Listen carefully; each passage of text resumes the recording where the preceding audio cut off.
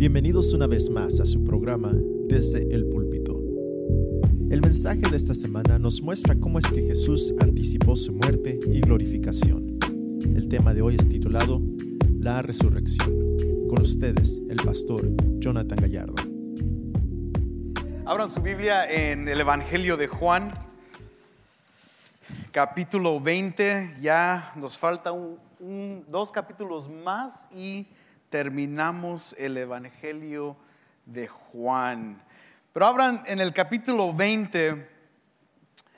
Vamos a leer versículos 1 al 10.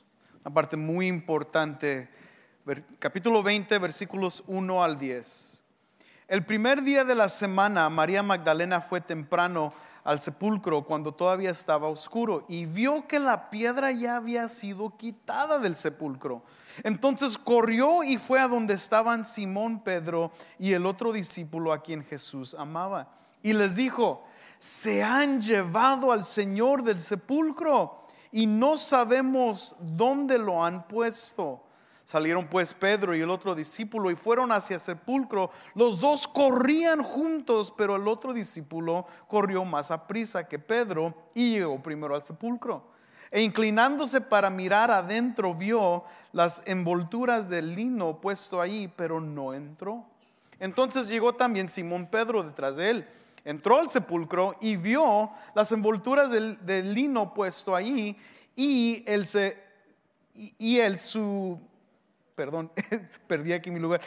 sudario que había estado sobre la cabeza de Jesús, no puesto con las envolturas del lino, sino enrollado en un lugar aparte. También entró el otro discípulo, el que había llegado primero al sepulcro, y vio y creyó, porque todavía no habían entendido la escritura de que Jesús había de resucitar de entre los muertos. Los discípulos entonces se fueron de nuevo a sus casas. No hay razón por cual celebrar la Navidad si es que Jesús no ha resucitado. No hay ningún motivo por reunirnos como congregación si es que Jesús no ha resucitado. Esta temporada de Navidad siempre nos trae a luz muchas cosas, muchas maneras de por qué celebrar y por qué no celebrar. Tal vez estás muy triste, tal vez no tienes trabajo, tal vez no tienes dinero. Hay muchas razones por cuál celebrar o cómo celebrar, pero el cristiano tiene dos opciones para cómo celebrar la Navidad. La primera es evidente.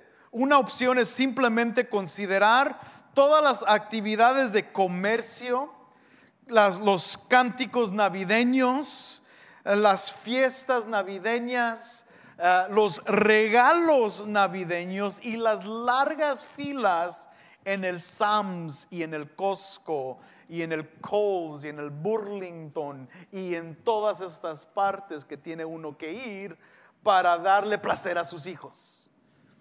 Muchas maneras o cosas que nos dan este tipo de celebración, porque es simplemente algo comercial y un tiempo en la época del año donde mínimo uno puede estar contento y reunirse con su familia. La otra manera de celebrar la Navidad es considerar Juan capítulo 20 y la resurrección de Cristo Jesús como el plan activo de Dios cumplido. Celebramos la Navidad porque sabemos que no solamente vino Jesús al mundo, no solamente la segunda persona de la Trinidad se encarnó en nuestro mundo, sino que cumplió su propósito en morir y resucitar.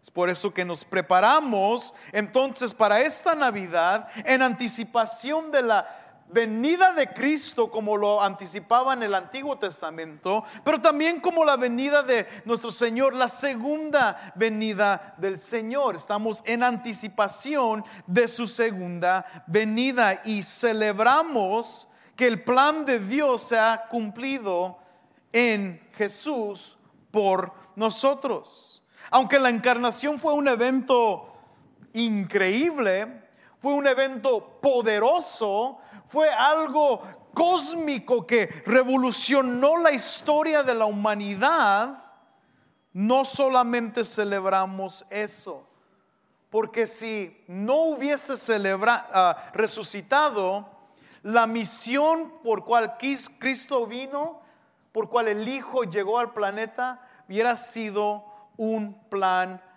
fracasado. Dios envió a su Hijo, no cumplió su propósito y fracasó. Diríamos como el apóstol Pablo dice en 1 Corintios 15 que estaremos predicando en vano y nuestra fe estaría en vano. Pero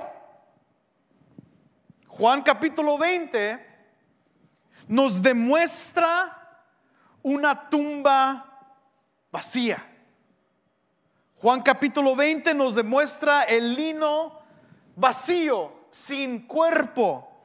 Juan capítulo 20 nos demuestra que el bebé llegó, creció, fue obediente hacia el Padre y resucitó después de morir al tercer día. Por eso nuestra celebración de la Navidad es mucho más valorada, tiene más sentido para nosotros, porque el bebé resucitó.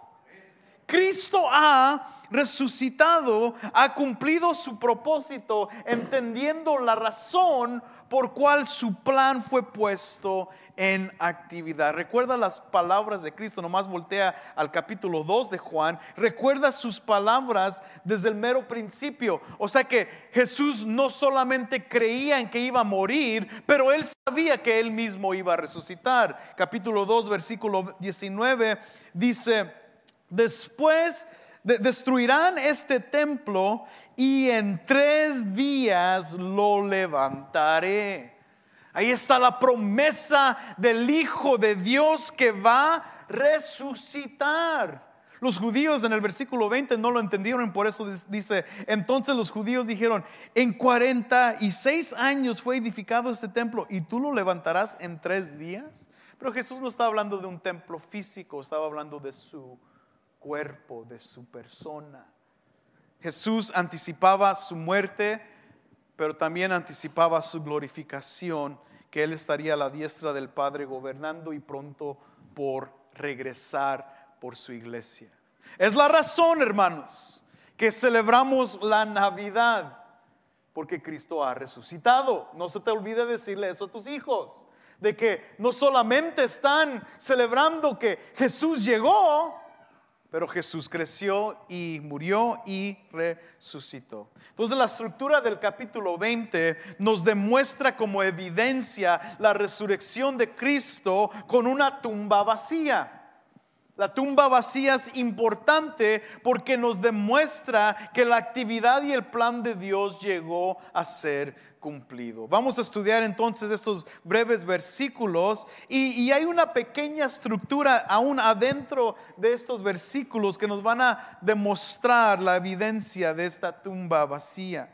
Por ejemplo, el contexto de estos versículos se encuentra en los primeros 2. Versículo 1 y 2 nos demuestran el contexto y el inicio de la historia. Subraya también versículos 3 al 7, nos demuestran que hay un problema de que el cuerpo de Cristo no está en la tumba. Pero y luego hay una resolución en el versículo 8 y 9, hay una resolución al dilema. Y el último versículo 10 es interesante porque nos demuestra la actitud de los discípulos. Entonces vamos a empezar con el contexto en los primeros 2 versículos para entender qué es lo que está ocurriendo aquí. Fíjate lo importante que menciona Juan al mero inicio del versículo 1. El primer día de la semana. ¿Qué es lo que está diciendo Juan aquí? Este primer día de la semana identifica el momento en cuando Jesús resucitó. ¿Cuál día fue? Domingo.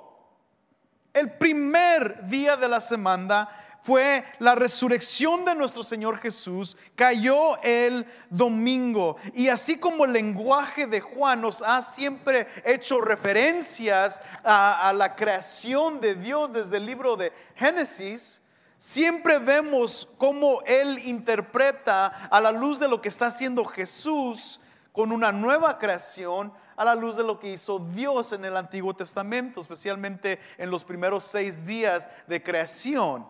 Aquí vemos a Jesús puesto, muerto en el sepulcro el viernes en la noche, cuando inicia el Shabbat, el sábado, el día de descanso, desde las 6 de la tarde hasta las 6 de la tarde el viernes, hasta las 6 de la tarde el sábado. El cuerpo de nuestro Señor Jesús estaba descansando en la tumba.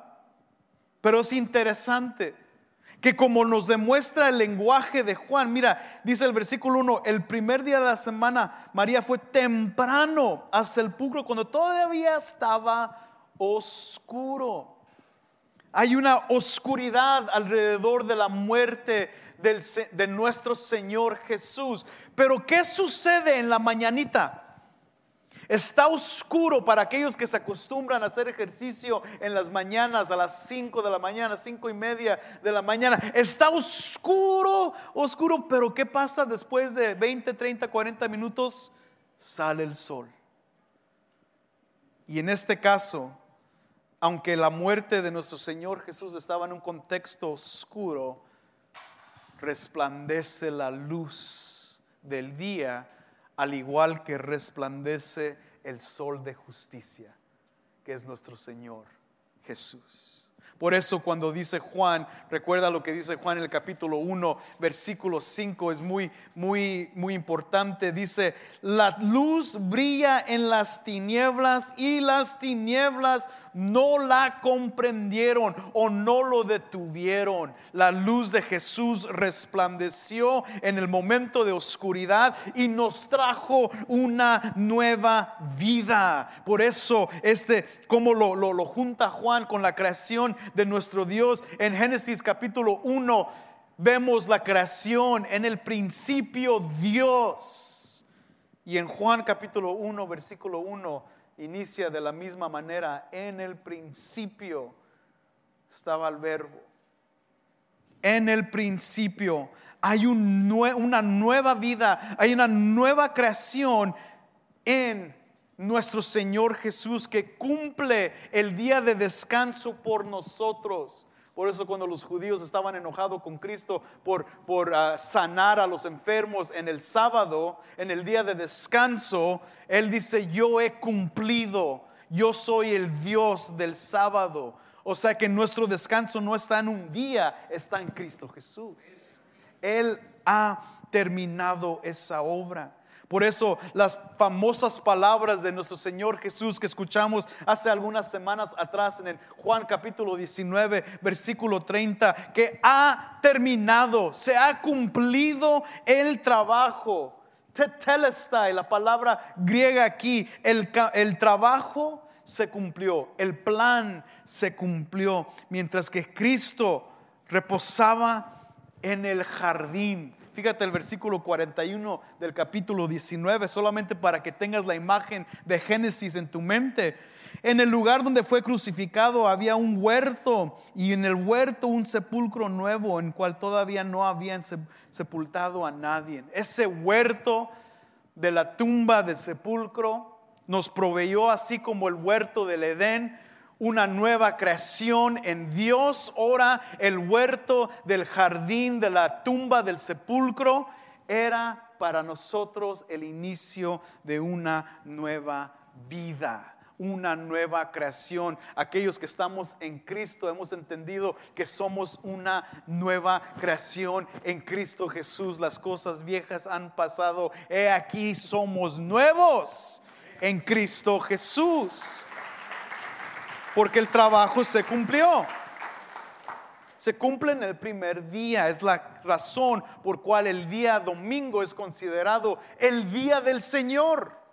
No es el día del mundial, no es el día de ver a Francia, a quién sabe quién, no es el día de fútbol americano, no es el día de simplemente quedarte en la casa a ver tele, es el día del Señor y su iglesia se reúne en el día del Señor, no solamente para vernos, qué bonito estás, qué bonita te vestiste, qué bonitos cantos, no nos reunimos para nada más que venir a glorificar, a exaltar, a elevar, a darle gloria a Dios porque Cristo ha resucitado. Eso es por eso que estamos aquí.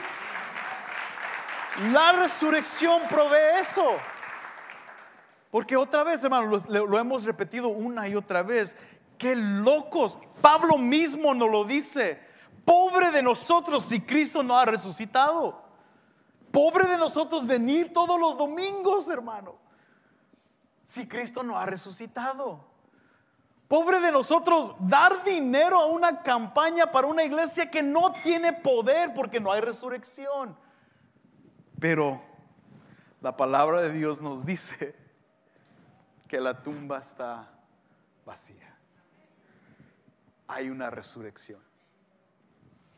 Versículo 2 nos demuestra estos personajes interesantes. María Magdalena, una persona tan insignificante en el libro de Juan, también en los sinópticos, no es necesaria en muchas de las ocasiones, no es una familiar de Jesús. Y qué interesante que Juan mismo ni la menciona, ni menciona a la mamá de Jesús en la crucifixión por nombre, pero sí menciona a María Magdalena. Es increíble cómo vemos esta comparación de un personaje insignificante para recordarnos que Dios no se presenta o se da solamente para los sabios. Que dice Pablo en 1 Corintios, usó a lo débil para avergonzar a los fuertes. O sea que aún la persona más insignificante en la historia es el testigo o la testiga primordial en este evento. Dios no piensa como nosotros, Dios no actúa como nosotros. Él usa lo menospreciado del mundo, lo insignificante del mundo. En este caso, una mujer insignificante, ni parte de la familia de Jesús, para demostrar su poder.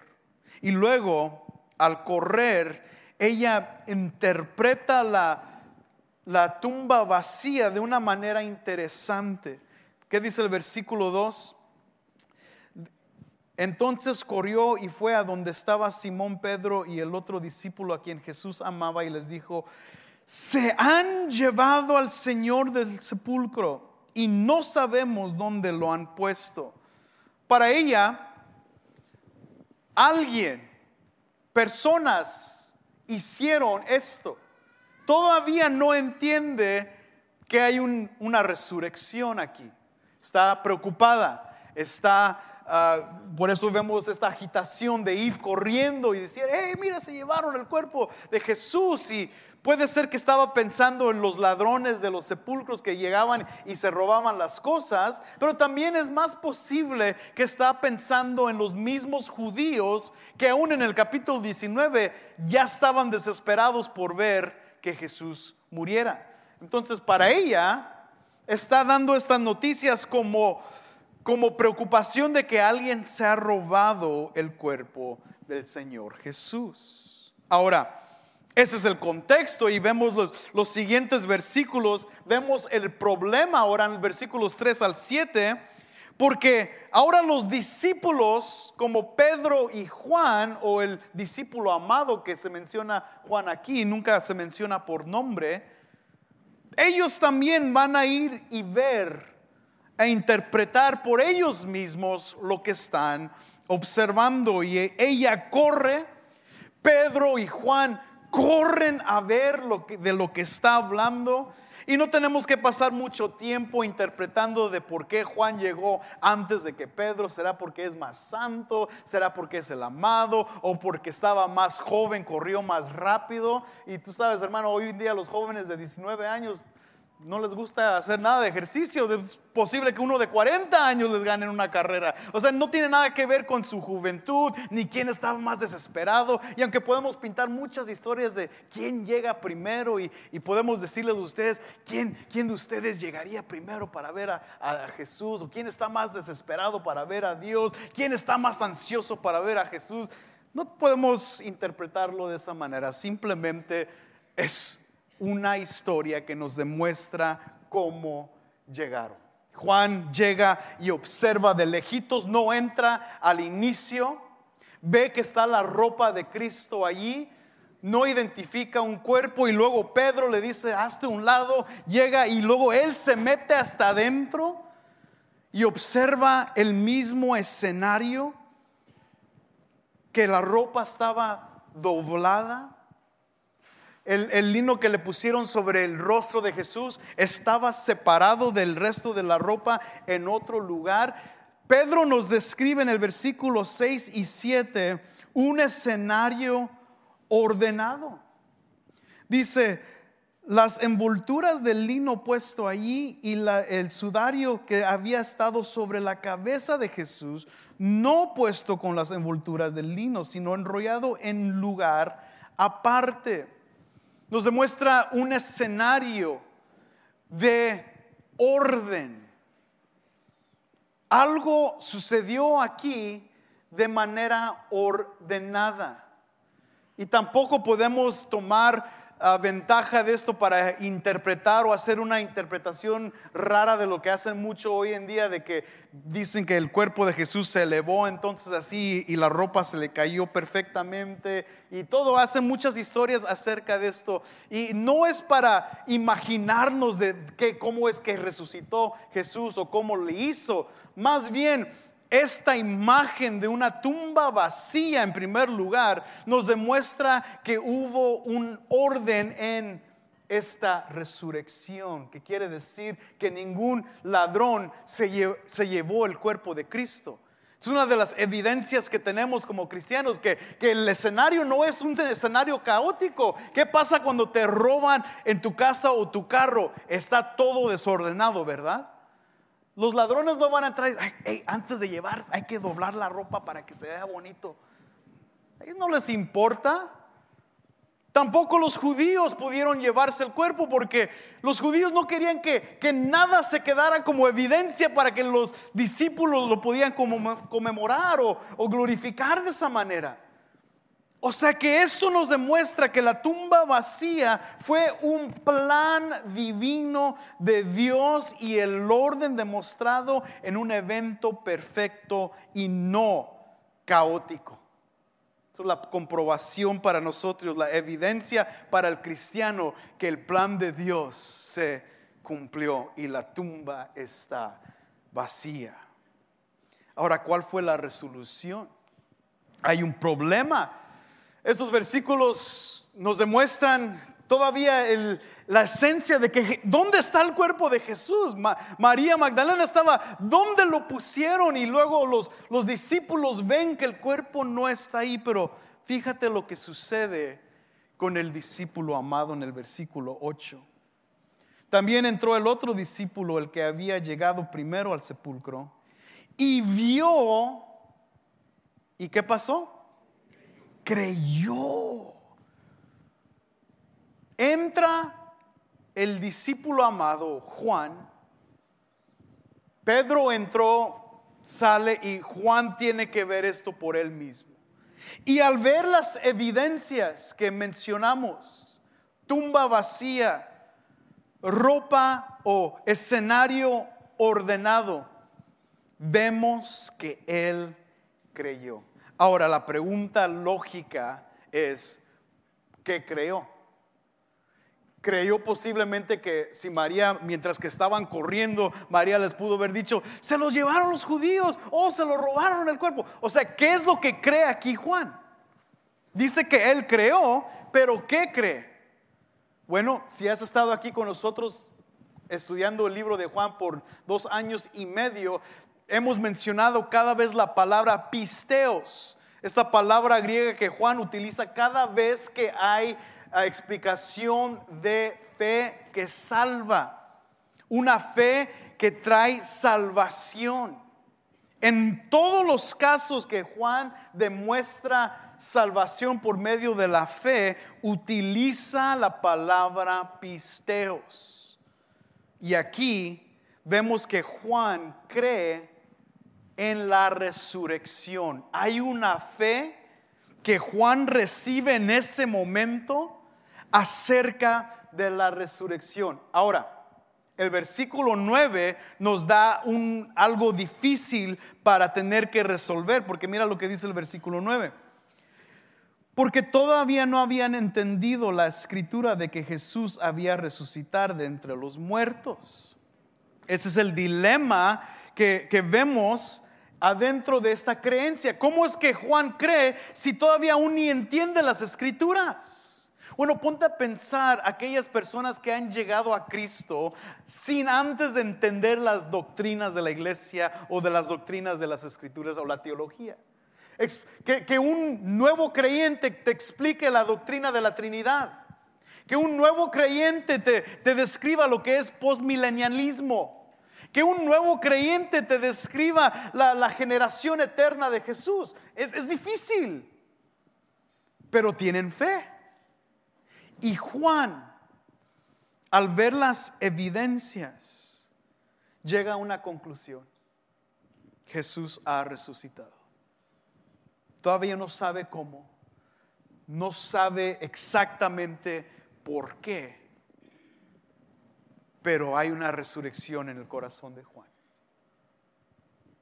Las escrituras después simplemente afirman lo que los discípulos vieron y les ayudó a cargar el mensaje.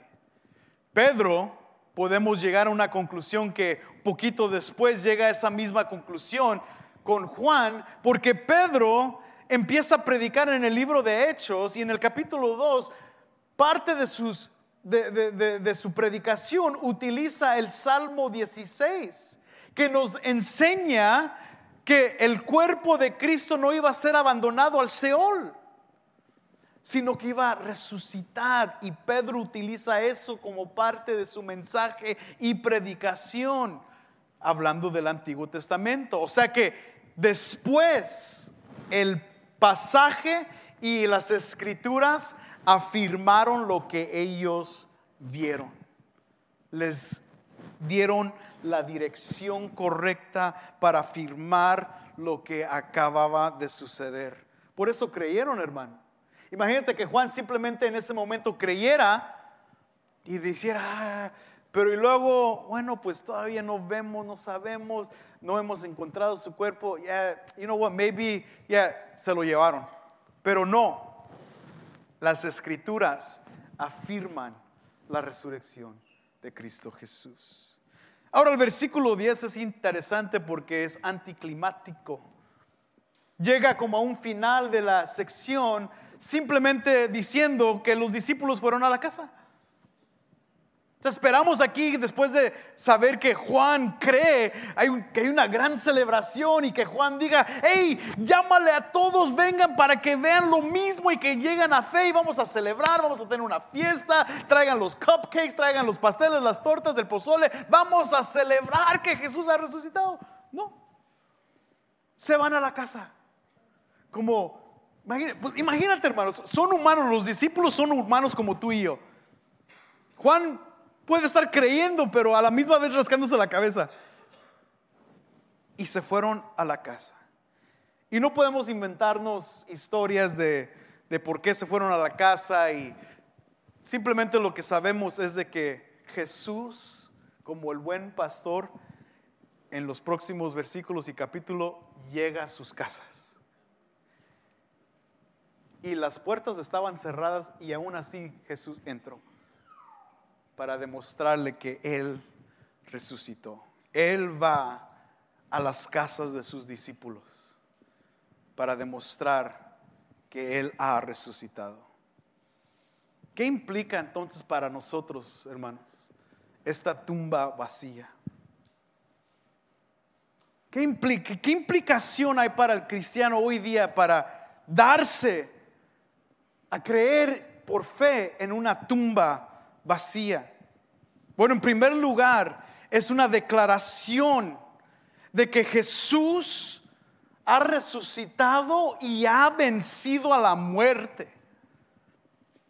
Que Jesús no está enterrado en una tumba y que nuestra fe no está basada en un personaje moral que existe en una tumba, sino que el personaje de la historia del cristianismo está centralizada en la resurrección de un Cristo que al resucitar afirma el perdón de nuestros pecados.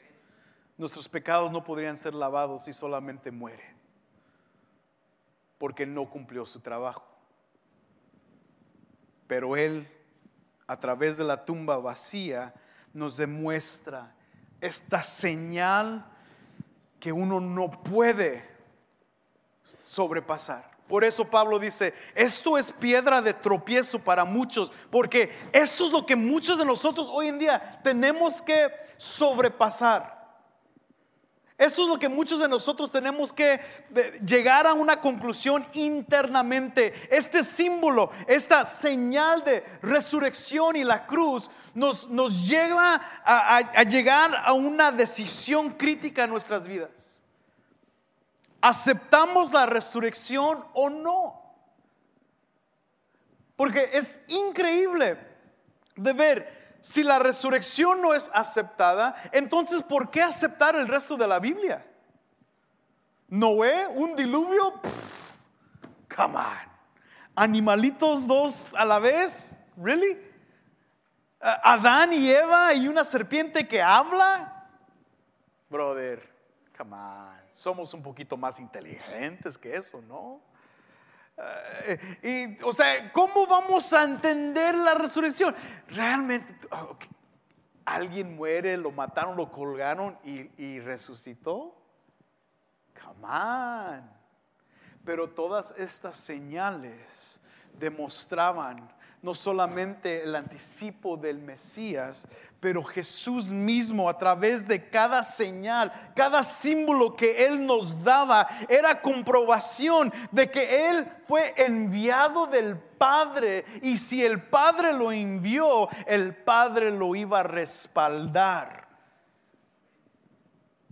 Por eso, cuando Él convierte el vino, el agua en vino, es una demostración otra vez del cumplimiento del Padre en su vida. Era una señal del poder de Dios sobre su Hijo. En el capítulo 4 vemos que Él sana a un hijo de una persona prestigiosa. En el capítulo 3 Él sana al cojo. Y de hecho los judíos se enojan porque lo sanan el día sábado. Y es cuando Jesús dice, yo soy el Dios del sábado. En el capítulo 6 le da de comer a las multitudes. Unos pedacitos de pan y peces. Una demostración de que Él iba a ser el pan eterno. En el capítulo 9 da otra señal de sanar al ciego. Y en el capítulo 11 nos da esta última señal en el libro de señales, el capítulo 1 al capítulo 12. El capítulo 11 nos demuestra la última señal, la evidencia pública que Él demostró a todos. Todas estas señales eran públicas cuando Él resucita a Lázaro. ¿Por qué? Todo lo que hizo Jesús era evidente porque era público, no era en secreto, no era para sus discípulos nomás. Esto era para todos, para que todos vieran. Por eso la resurrección, hermano, es para todos. Y por eso todos tienen que llegar a una decisión. Y si tú estás aquí en esta mañana y no te has decidido acerca de la resurrección, acerca de la cruz, este es el momento para tomar, este es un momento adecuado para llegar a una conclusión definida en tu vida. La cruz de Jesús vino para demostrar el poder sobre el pecado en tu vida, en la mía, y quitárnoslo, porque tú no lo puedes hacer. Ay, disculpe, hermano pastor, pero yo soy una buena persona. Ni tu buena persona te puede librar de tus pecados. No, es que no entiendes. Es que, mira, toda mi vida está ordenado.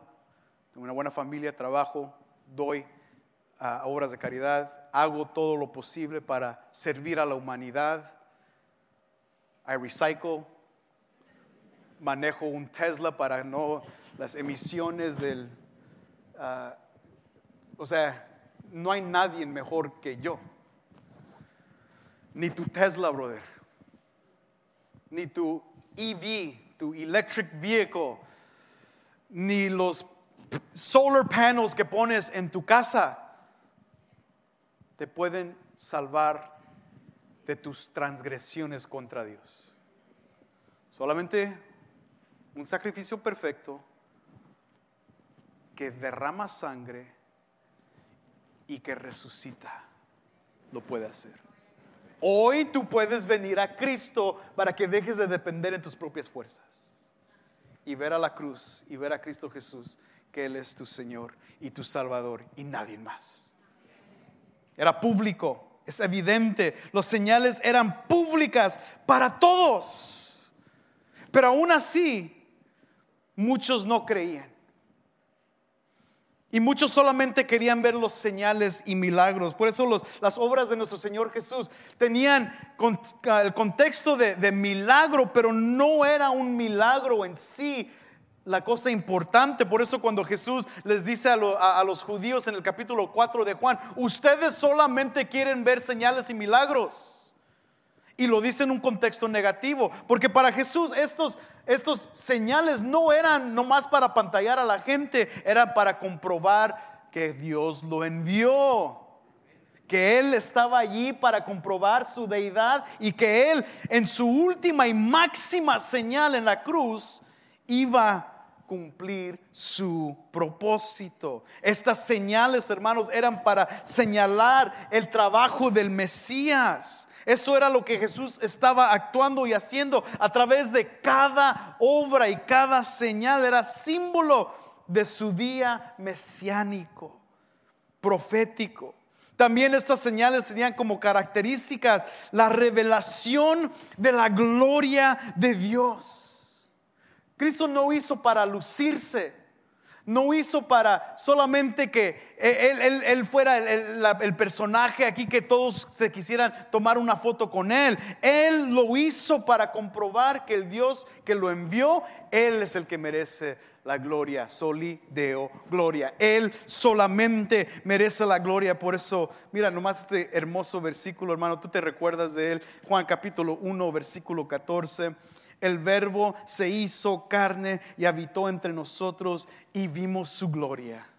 Gloria como el unigénito del Padre, lleno de gracia y verdad. Todo lo que Él hizo era para glorificar al Padre. Y esto traía autenticidad a su mensaje.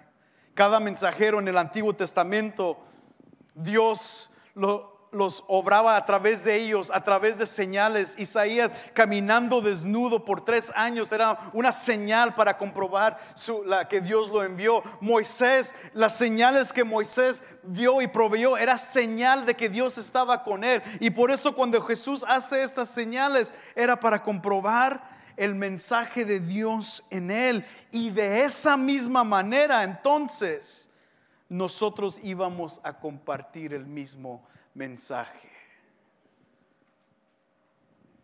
Gente todavía no creyó en la resurrección, pero 2000 años después aquí estamos nosotros. Hay gente que sí creyó. Hay gente que sí ha llegado a esa decisión en su vida. Y no sabemos por cuántos años más, porque la resurrección, más que nada, hermano, no solamente es, wow, gracias por resucitar, pero también anticipa nuestra esperanza final en de que Él va a regresar.